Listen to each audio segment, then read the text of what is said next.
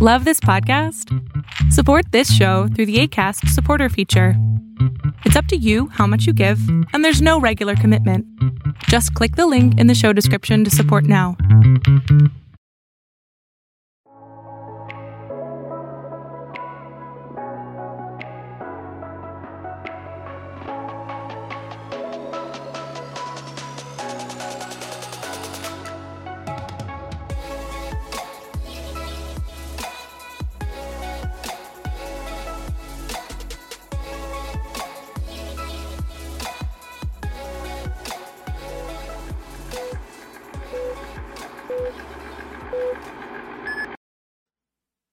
Alrighty, hello everybody.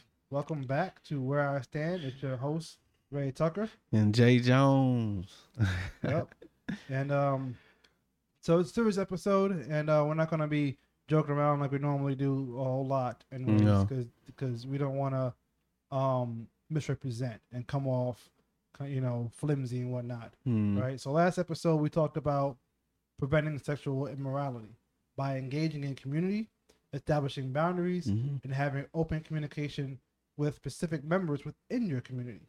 Today, we'll continue to talk about sexual immorality, and we want to caution our viewers that this is an adult topic and not suitable for small children. Yeah. This is a very divisive issue within the church culture and American culture in general. And we want to caution our viewers and listeners that we may present ideas that you may not agree with, and we take a strong stance against violence, either physical or verbal, towards anyone who's struggling with sexual immorality. And there's no biblical mandate that encourages violence towards anybody, either physical or verbal. Right.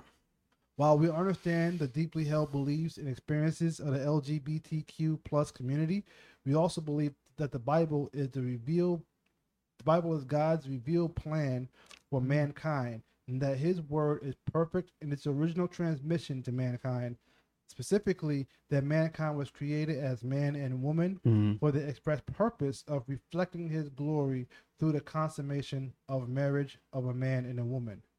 With that being said, we continue our conversation on sex and focusing on homosexuality. We're going to talk about the identity issue, the marriage issue, and then we're going to leave off on encouragement, because that is a really good spot. Absolutely. So let's dive right into it. 1 Corinthians chapter 6, verse 9 through 11. Again, we're reading out of the NLT version because for our viewers, it tends to just flow a lot better. Right. Don't you realize that those who do wrong will not inherit the kingdom of God? Don't fool yourselves. Those who indulge in sexual sin or worship idols or commit adultery or are male prostitutes or female prostitutes, or practice homosexuality, or are thieves, or greedy people, or drunkards, or are abusive, or cheat people, none of these will inherit the kingdom of God. Yeah. Now, here's the key part. Some of you were once like that, but you are cleansed. You are made holy. You are made right with God. Yes. By calling on the name of the Lord Jesus Christ and by the Spirit of our God. Now, key thing to remember, we touched on this in past episodes, is that Corinthians is an epistle or a letter written by Paul to what now? The church. That's right, to the church. He's talking to Christians first that are in Corinth, the city of Corinth. Right.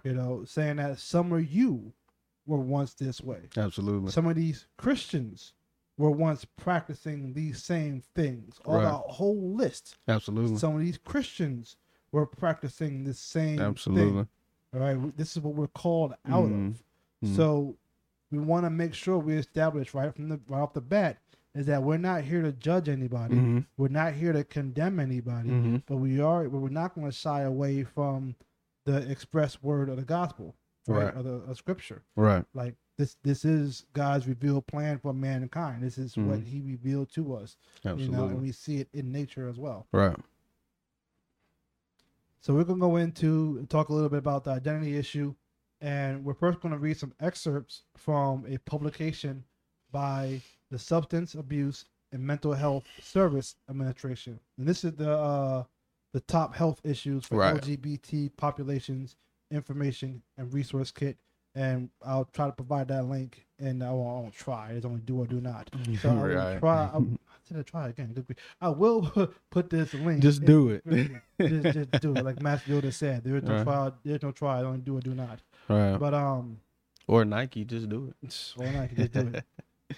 So, in the mid 1920s, German sexologist Magnus Hirschfeld published an article making the first differentiation between a desire for same-sex acts and a desire to live and or dress as the opposite sex.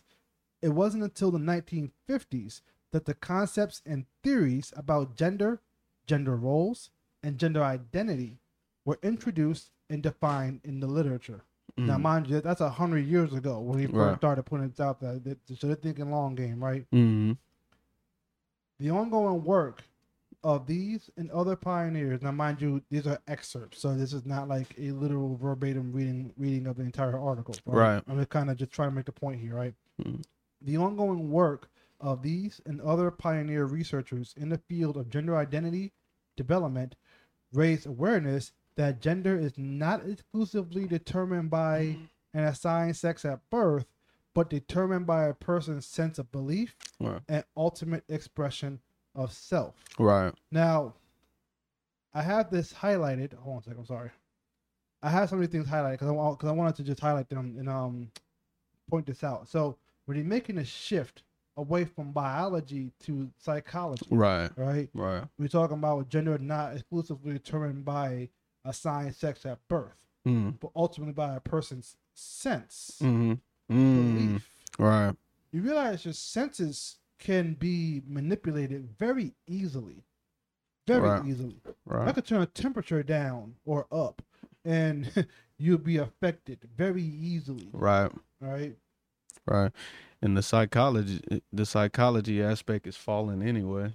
Yeah. The heart is deceitful above all things and desperately wicked. Desperately wicked. So your desire is to do wrong. The only time our desire changes, going back to the text, is you were washed and saved by Jesus Christ. Amen. So before then, our desire was to do wickedness. So relying on your own way of thinking, who I think I am or how I feel, it's a faulty way of doing things. Yep.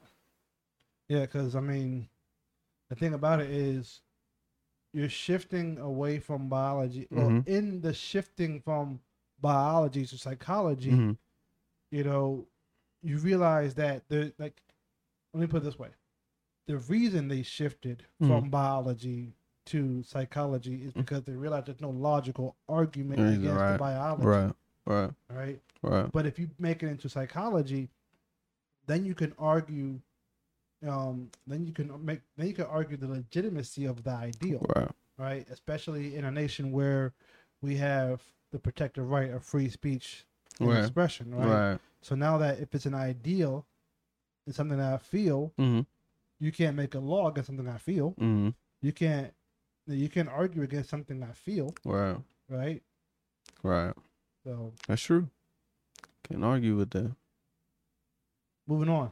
Some research suggests that 3 external factors may influence how a person develops and ultimately expresses their gender identity: centrality, evaluation, and felt pressure.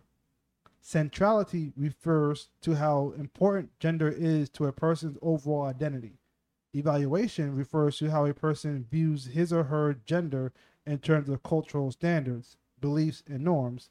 And felt pressure refers to a person's feelings about the need to conform to these cultural standards, beliefs, and norms. Now, the word, let me bring it back up actually. So importance, you know, when you define that out, it's marked by or indicative of significant worth or consequence, valuable in content or relationship. And that's key right there, because what happens is, if you say that, if you're making this argument that who I am is no longer what I was when I was born, what you're doing in that process is you're devaluing your original sex. the sex that God purposed for you to be, purposed for you to live out. Absolutely. Right? And your value is what your value, like your value is what your value is. You know, God made you in this particular way because he values you in that way. What you're really saying to God is, no, your value is incorrect. Not just that you're wrong, but the value is wrong. Right. I've had these conversations with my wife about womanhood, again, from the culture that she comes from and how they feel less than. It has led her at times to say that I wish that I was a man. And it's like, well, in doing that, you're actually taking away from the value that God has given you in the beginning by saying I made you as a woman. Going back to the origins, y'all have equal dominion. You are equal to the man. And so you downgrade yourself when you do that. Also, with an individual that could be, let's say it's a black man, right? And he said, I don't like the way that I look. I hate my color. Well, you were made in the image and likeness of God, and now you're saying that what God did wasn't a good thing, that there's no value in your color. And I would go as far as to say that is something that, as a believer, talking to the Christian, because we are held accountable, you need to repent from that. Yes. You do. Yeah. So if you're saying God makes a mistake, then you're saying God not good. If you're saying God not good, then God not God. Exactly. Because God is always good. Exactly. If God's not good, then he's man. And God not a man that he should lie. He didn't make a mistake by making you what you are. It is the sinfulness of man that may cause you to feel less than or to feel oppressed, but that wasn't God's plan. It's through sin that all of those things happened, and everything was through all. So we have to look at the origins and what was God's plan for man, and find our value in what God thinks, what is God's standards, rather than, again, what that thing was talking about, cultural standards or things that happen within the culture. Exactly. And going back to centrality, you know, like I said, it seeks to reassess the value of your sexual identity. You know, but your sexual identity, your sexual value is determined by birth. Evaluation and felt pressure, those are kind of both amoral tools. They're neither immoral or moral, but they're both tools that can be used for general perception and establishing justice, and also identifying hypocrisy. Right? We use the tools every day to point out, like, wait a minute, you're not doing something that you say one thing, you do another. Right. Children are keen at that. Yeah, they are. Man. Check. Yeah, really. So moving on, we're gonna the next question. So really, the question is identifying the identity issue. You know, and identifying as a sin, because you are not the sum total of what you do. Right. You know, you may lie, and that may make you a liar in the moment, but or even for a season. Right. Right. But you can repent. Yes. And you can put that away. Right? Just because you do something, I mean, that's who you are for the entirety of your being, for all eternity. You know, but if you repent, if you once were a liar, and then you repent, you're no longer a liar. Right. You're a new creation. Right. All right. You know, likewise, you may practice homosexuality, and that might make you a homosexual for that time period. But if you repent and put it away, if you actually don't want to do this and you don't want to live this lifestyle, there is a way out. Absolutely. You know, through Jesus Christ, because there is no temptation that is given to man where there's no way out. You know, there's always a way out of temptation. Absolutely. Through Jesus Christ. Absolutely. You know, so just because you've done these things don't mean you have to say that's who I am. You know, and we're going to get into identity a lot more in the coming episodes. We'll talk about who God says he is, who God says you are, who you say you are, or who Satan tries to say you are, right? You know, so the danger comes when I say, oh, I sin and I'm proud of it, right? Or so that's kind of what we're saying with homosexual, with Gay Pride Month, right? You know, oh, I'm gay and I'm proud, right? Or but if you apply that to that list that's in 1 Corinthians 6 that we read earlier, if anyone else were to say, oh, I'm a liar and I'm proud of it, what would you make of that? Exactly. You know, you'd be like, okay, well, I ain't gonna be your friend. Exactly, you liar. I ain't telling you nothing.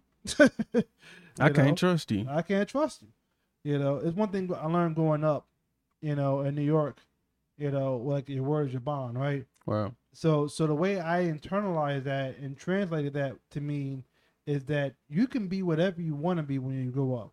Mm. Just don't be a hypocrite. Right. Nobody likes a hypocrite. Mm. Thieves don't like a hypocrite. You know? Right. I mean, the Italian Job is based on that. Exactly. You know, what happened after that first scene? You know, I don't know if you've seen the Italian Job or not. Have you seen the Italian Job? No, I have not seen it. Wait, no, I have seen the Italian Job. It was a long time ago. I watched it with my cousin on cable. I don't remember it, but I have seen it though. But if you're watching this, Domo, the Italian Job. but yeah, basically after that first job, you know, they get double crossed, right? Guess what? Hypocrite. That's the point. So, not gonna spoiler alert. Okay, so there it goes. Right. I mean, this movie's almost 10 years, probably more than 10 years old by now. Yeah, so if you haven't seen I was watching that like in middle school. You know. Mm-hmm. Anyway, moving on. Yeah, I kind of just said that already. Reading my notes right now. Right. Doubling down on it. Doubling down. So next issue is the marriage issue. And talk about legality, right? So we already covered the biblical marriage and the purpose for marriage, or God's purpose for marriage in the first episode of this series, right? So if you don't know what we're talking about, go back and watch, you know, on sex, the origin, the genesis of sex, right? So on this basis, we don't believe churches should be forced to perform same-sex marriages, right? Because we have a biblical mandate. This is what we believe to be true, you know, when it comes to life in general. Right. However, you know, what's law of the land, right? Right. So, you know, legally, you don't need a church stamp of approval to get married, or at least not in Texas, anyways. Right. So in Texas, as of 2015, same-sex marriage is allowed, and a person cannot get a license for three things, right? He can't marry a relative. He can't, you can't get a license to marry someone who's already currently married. So technically, polygamy is outlawed. Yeah. And a person cannot get a license to marry someone that has been divorced within 30 days. Wow. Right. So those are the only three caveats to getting a license. So again, what we're trying to say is, you know, although this is not a, you know, legality does not equal morally sound or permissible, especially not in Christian orthodoxy. So I don't want to get that twisted. Cause I know I got some people looking at me go sideways, thinking that I permit certain things. I'm like, well, if God allows them to have breath in their lungs, then God permitted it. Yeah, we that is definitely not where we stand. We see clearly in Scripture, with Paul, with Peter, and even Christ that at the end of the day we're gonna choose God over government. So you have your laws, but if it interferes with what the Lord has called us to do, then we will stand against that. Yes. And you see people going to jail even now for some of these things because they stand against those. So, like I said, this does not equal permissible in Christian orthodoxy. You know, you'll never hear me, you know, affirming a gay marriage because it's not. It goes against God's word. It goes against God's created order when it comes to nature and how we're supposed to reproduce and procreate. You know, and it doesn't reflect God's glory. Right. But what I am saying is that, you know, this issue should not be used as a political football to divide people and just ignore it. Really just ignores the real issues that people are facing. Because ordination, anyone can get ordinated. Exactly. You know, you could go to ordination.com or get ordained. Ordinated. You know, you go to getordained.org. Right. You know, check your county marriage requirements, order supplies, get a marriage license, and that's it. There you go. Simple as that. So anybody can, doesn't matter your theological background. Exactly. Anybody can go get ordained and do a same-sex wedding, no matter wherever you want. So exactly. The point I'm trying to get at is there doesn't have to be so much friction between the LGBT community and a Orthodox Christian community. Absolutely. If this is what you want to do, you want to go live in sin, we can't stop you. Go ahead and do what you want to do anyways. Right. You know, I can't stop you. I can't physically try to stop you. No. I can't put my hands on you. Nope, don't want to. Don't want to, right? For real, don't want to. Right. You know, and but anyway, so the next little caveat is, you know, the marriage issue. We're talking about the common law marriage, right? Mm. And a path. It's kind of like a pathway to do what you want. But again, I want to say this is not a theological stamp of approval. Mm. Right? There has to be. See, I tend to forget that although Jesus didn't intend marriage or didn't intend divorce at first, however, it's in the law. I had to smile because you stole the words right out of my head. I was just about to go to the law and how it regulated sin. Sin still needed to be regulated, even though God may not have affirmed what was going on. We still need laws put in place to regulate when people do things that are outside of God's moral law. Because why? The hardness of heart. Exactly. You know, so if this is the path you want to choose, fine. Like this, you know, and I know some people are going to get on me for get on me for even talking about this. And, oh, you're permitting them. You shouldn't be showing them the way to sin. I'm like, look, you don't have to show nobody. You don't have to. They're gonna do what they want to do. They're gonna do what they want to do anyway. Exactly. But I'd rather them know a legal avenue rather than, you know, be a firebrand in your house. Right? Seek for peace. Yes, seek for peace. We're commanded to do that. If this is what you want to do to bring peace, not just to you but to your household, fine. Be that as it may, God's mercy is far. We will never understand the depth of God's mercy. No. And I have to rest on the fact that if God wanted to just basically off you the moment you sinned, there'll be no one here. Because we all would have been dead. I love this verse from Beautiful Eulogy. He says, if God is love, why does he allow the hatred? If he wiped out the wicked, the whole earth would be vacant. Perfect.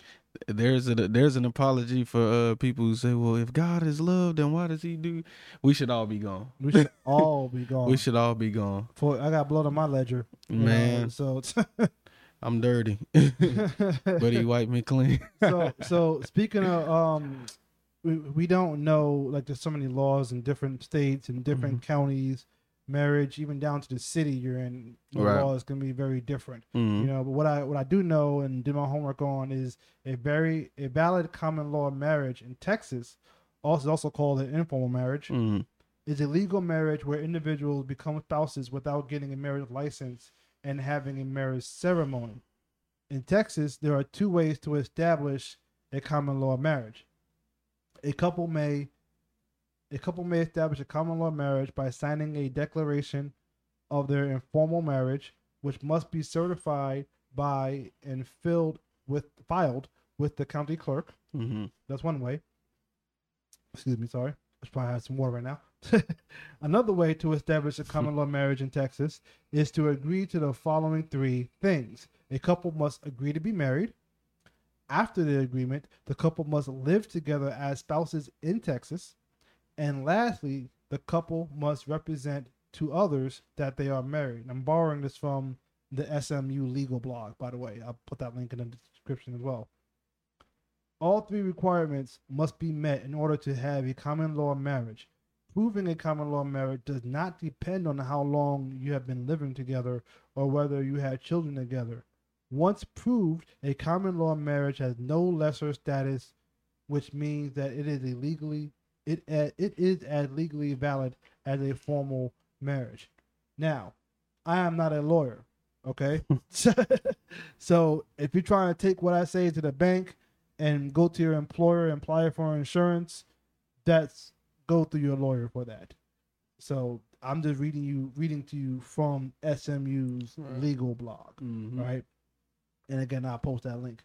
But the point is, again, we're not trying to promote sin. Right. We're not trying to say, hey, you guys go live together. Look, you're going to do what you're going to do anyways. Yep. I'm just telling you a clear pathway to do it. And that's it. Right. That way there's no friction between you trying to go and fight with the church and get them to approve it. Yeah. We don't need that smoke, as they say. It's not, how do I put it? If we believe something is true, like if you believe the sky is blue, you tell me the sky is green, I'm not going to change my position for you. It's like, if you want to believe the sky is green, then I don't know. I'm sorry, I don't know what to tell you. But kind of the same thing here. It's kind of a bad analogy.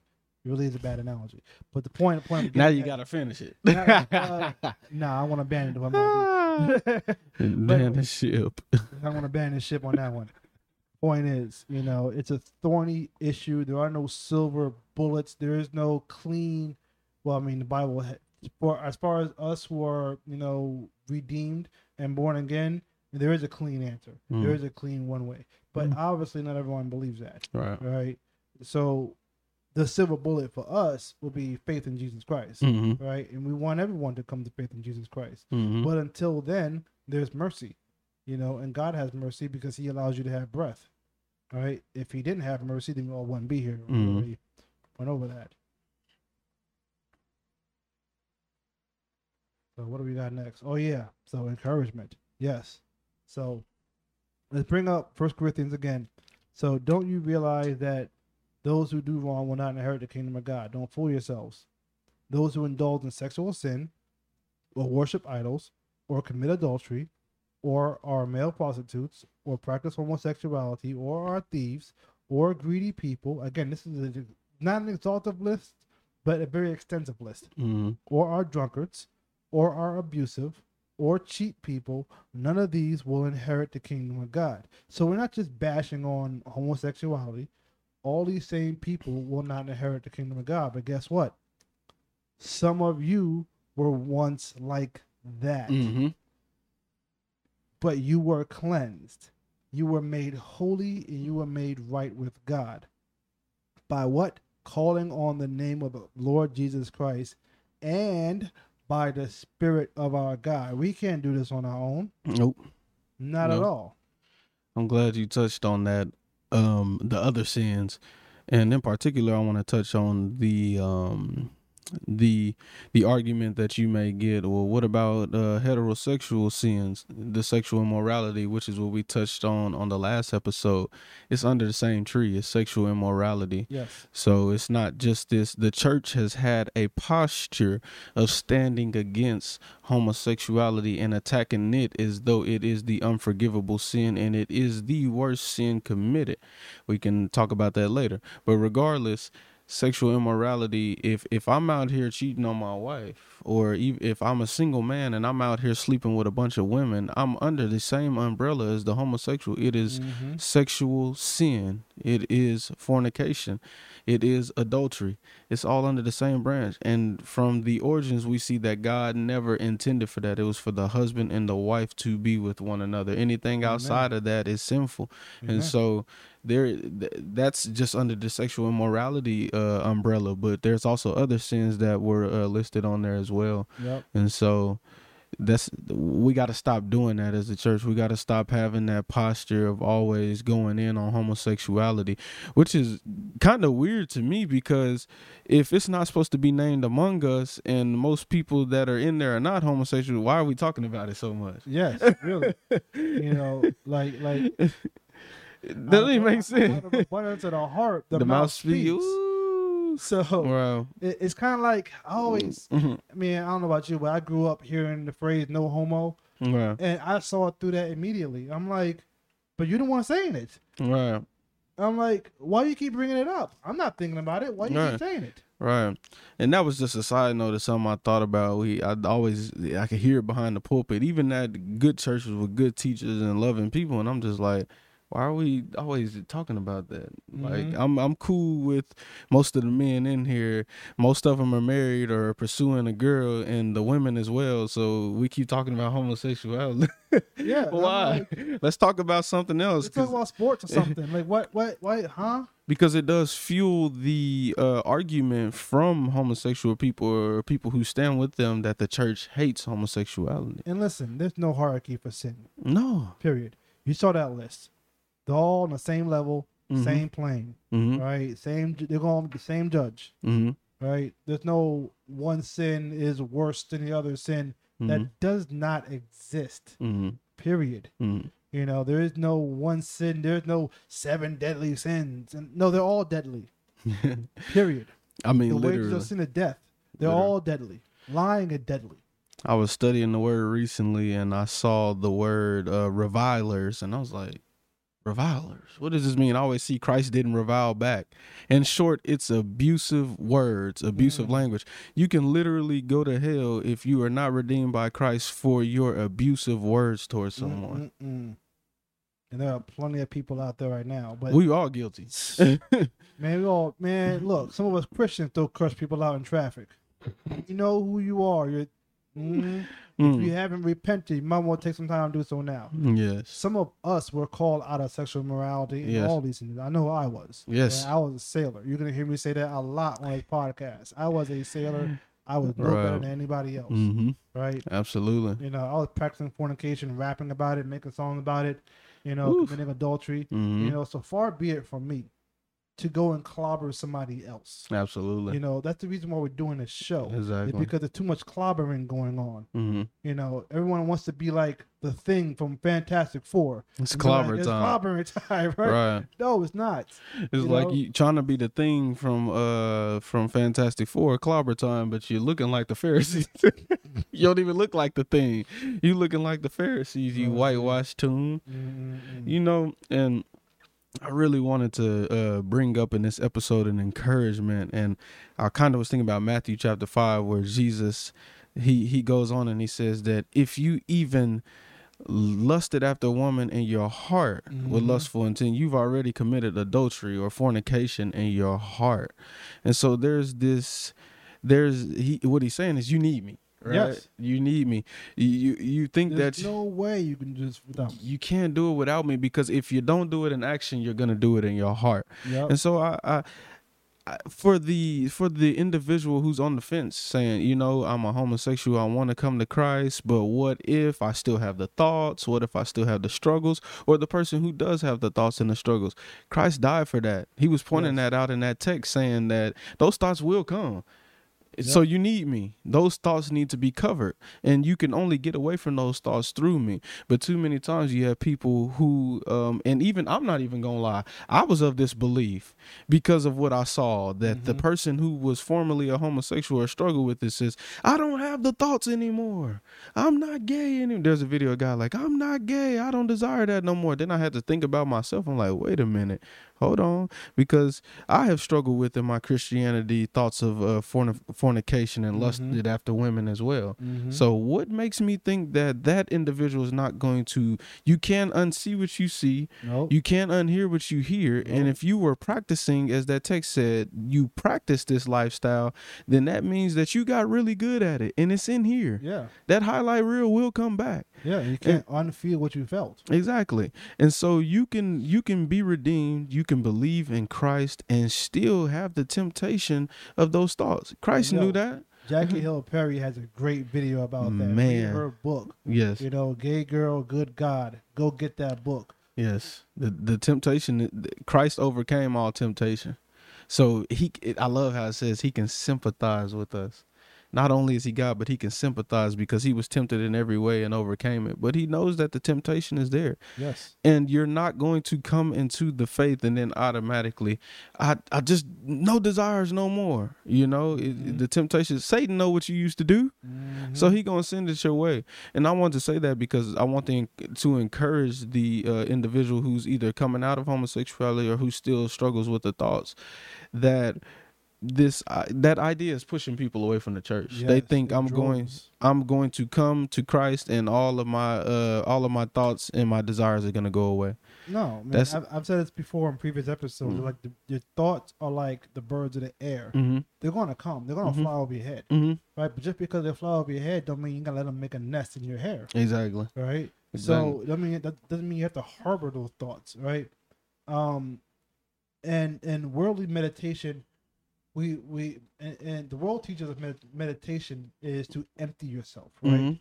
Well, when you empty yourself, what does that make? It makes a vacuum. There's no vacuums in nature. Nature does not.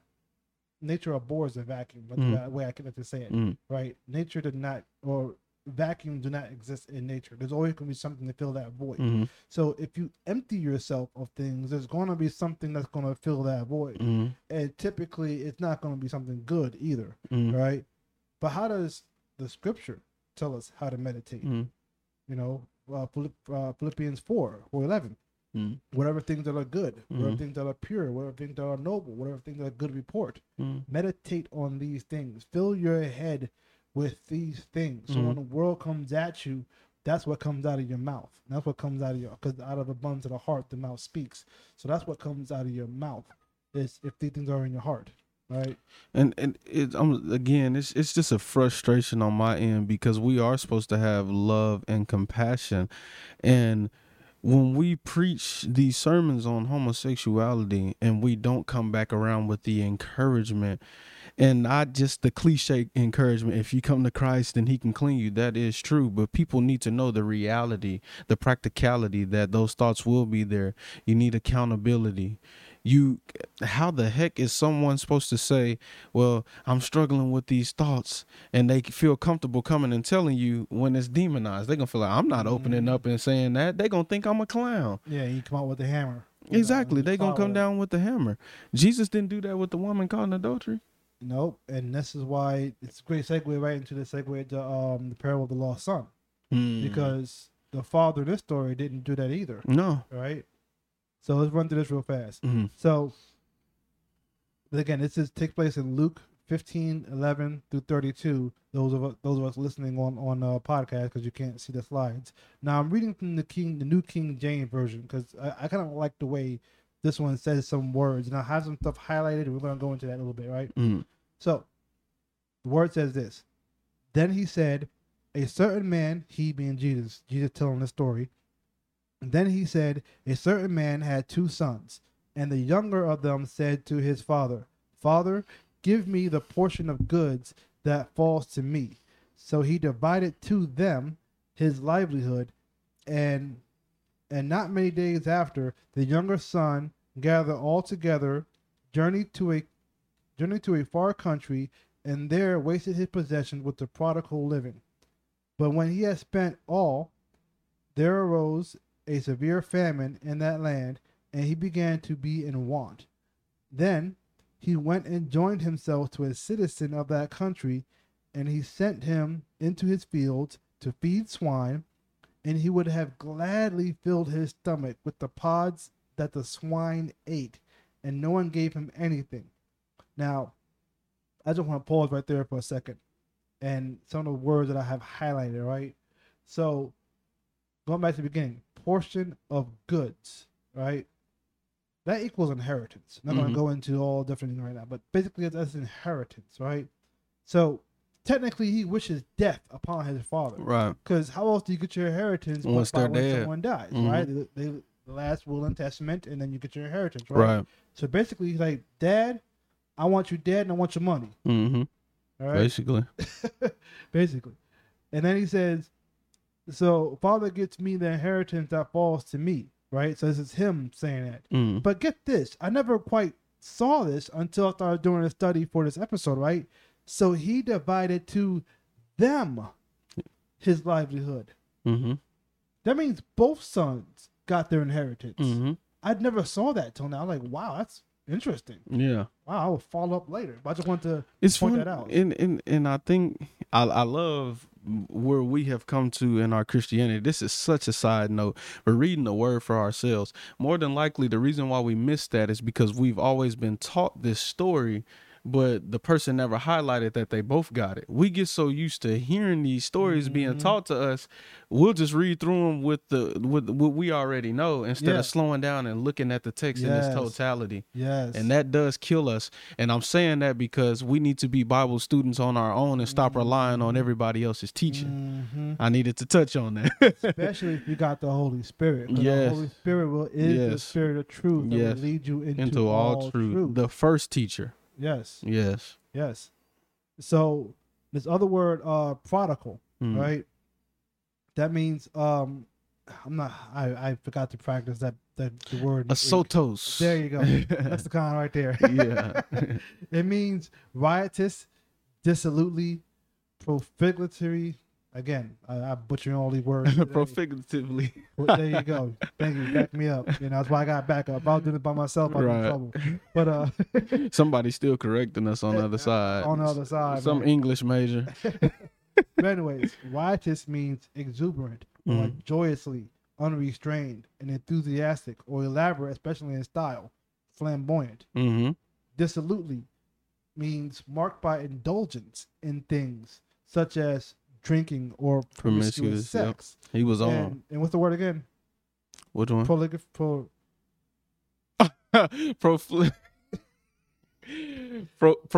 Figuratively. So you got you got me now that you brought it up. I can't say it. I thought you were talking about a sotope. But a person given to wildly extravagant and usually grossly self-indulgent expenditures. So when you back that up, that's basically he's running around having orgies. Yeah. Right. He's basically having sex parties. Right. Basically. A prodigal living. And then this other word, joined, I thought that was pretty interesting too, because that is koleo. I believe I'm saying that correctly. And if I'm not, then someone will correct me in the comments. But that means to cleave. Right. To join, to keep company. Sound like Genesis. I know, right? Man, cleave to your wife? Like, bing, bing, bing, bing, bing. There we go. So right there. He went and got married to a citizen. Now, it doesn't say male or female, so we don't know. It couldn't be either one. Right. Whatever. Doesn't matter. The point is, he went and got married to somebody, and he's doing all this wildly extravagant living, right? Because he got money, right? So, moving on. Wait,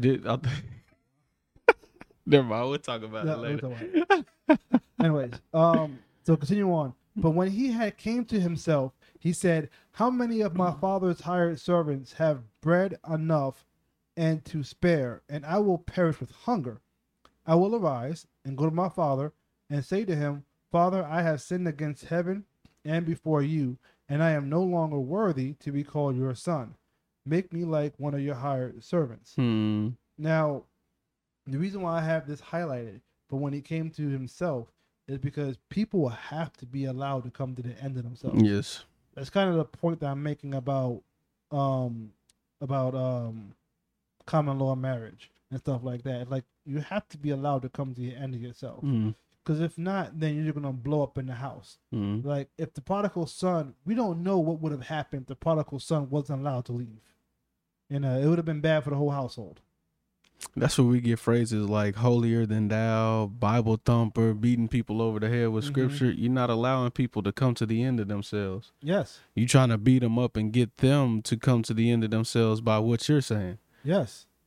But it's not for us to change hearts. No. Only God can do that. He's the only one. The mercy of God will lead you to himself. That's a tough reality too, when it is people that you love and you want them to come to a conclusion that is clear as day in scripture, but it's like they may not see it right now. Then you have to say, what did we not see at certain points and even now? Yep. So he goes on to say, and he arose and came to his father. But when he was still a great way off, his father saw him and had compassion on him, and ran and fell on his neck and kissed him.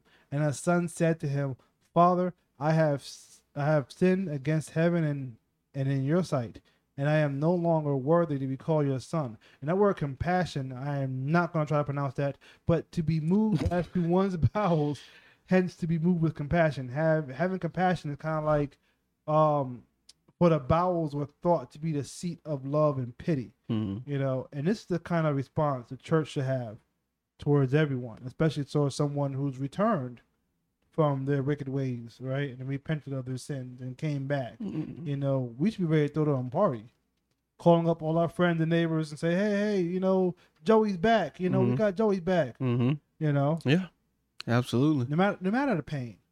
Yeah, and just from a theological standpoint, just to touch on something, with the example of the father, it didn't say that the father was sitting there and he was waiting. We have a Savior that pursues sinners. Yes. He pursues us, and we see that consistent in Scripture.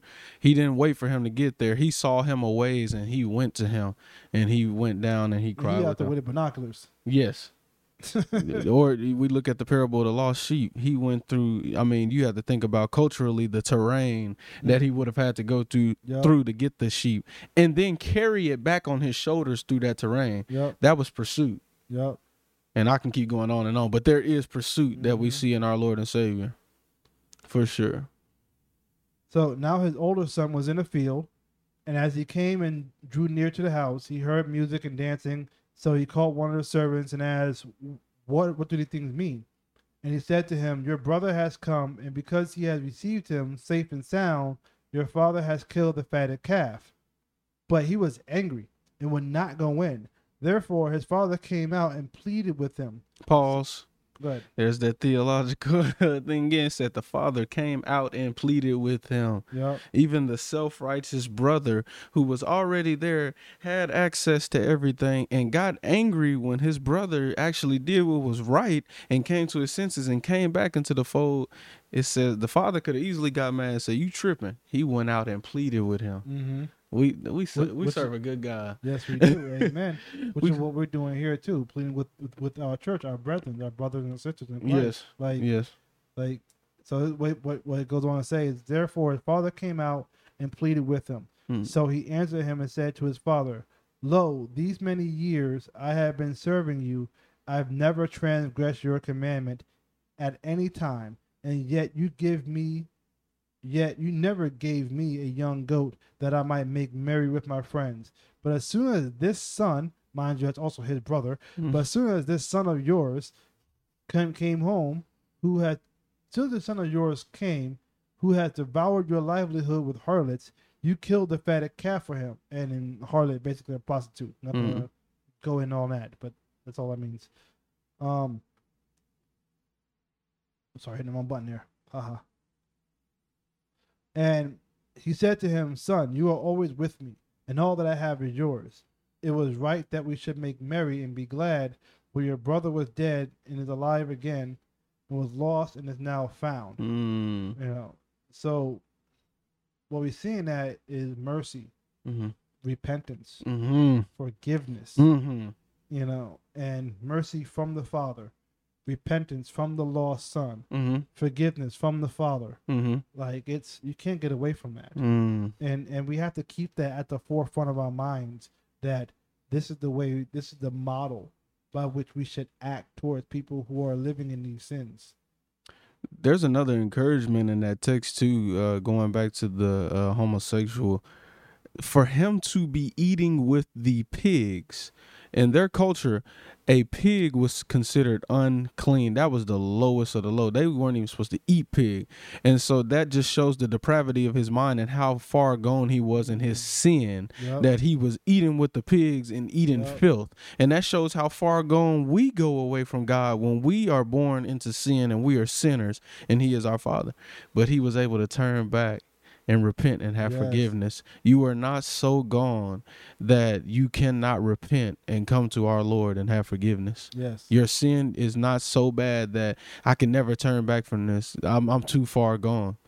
As Paul says, such were some of you. Amen. Such was this guy right here. So we're gonna wrap it up because we went well over time on this one. So we talked about identity. We talked about the identity issue, the marriage issue, and we're gonna leave off on some encouragement. So if you are struggling in this area, we do pray for you. Hit us up on the comments, whatever, and we'll pray for you. Yes, we will. And there's hope. There is a way out. All right. So if you like what you're hearing, if this ministered to you, and you know someone that this can minister to, hit the like, hit the subscribe. You can find us wherever you get your podcast. Check out the blogs on this too, because we do follow up and answer some more questions and give expand a little more perspective on what we're talking about. Look for those links, and we'll get back at you next time. But all right, go in the peace of God and the strength of the Holy Spirit. Yes.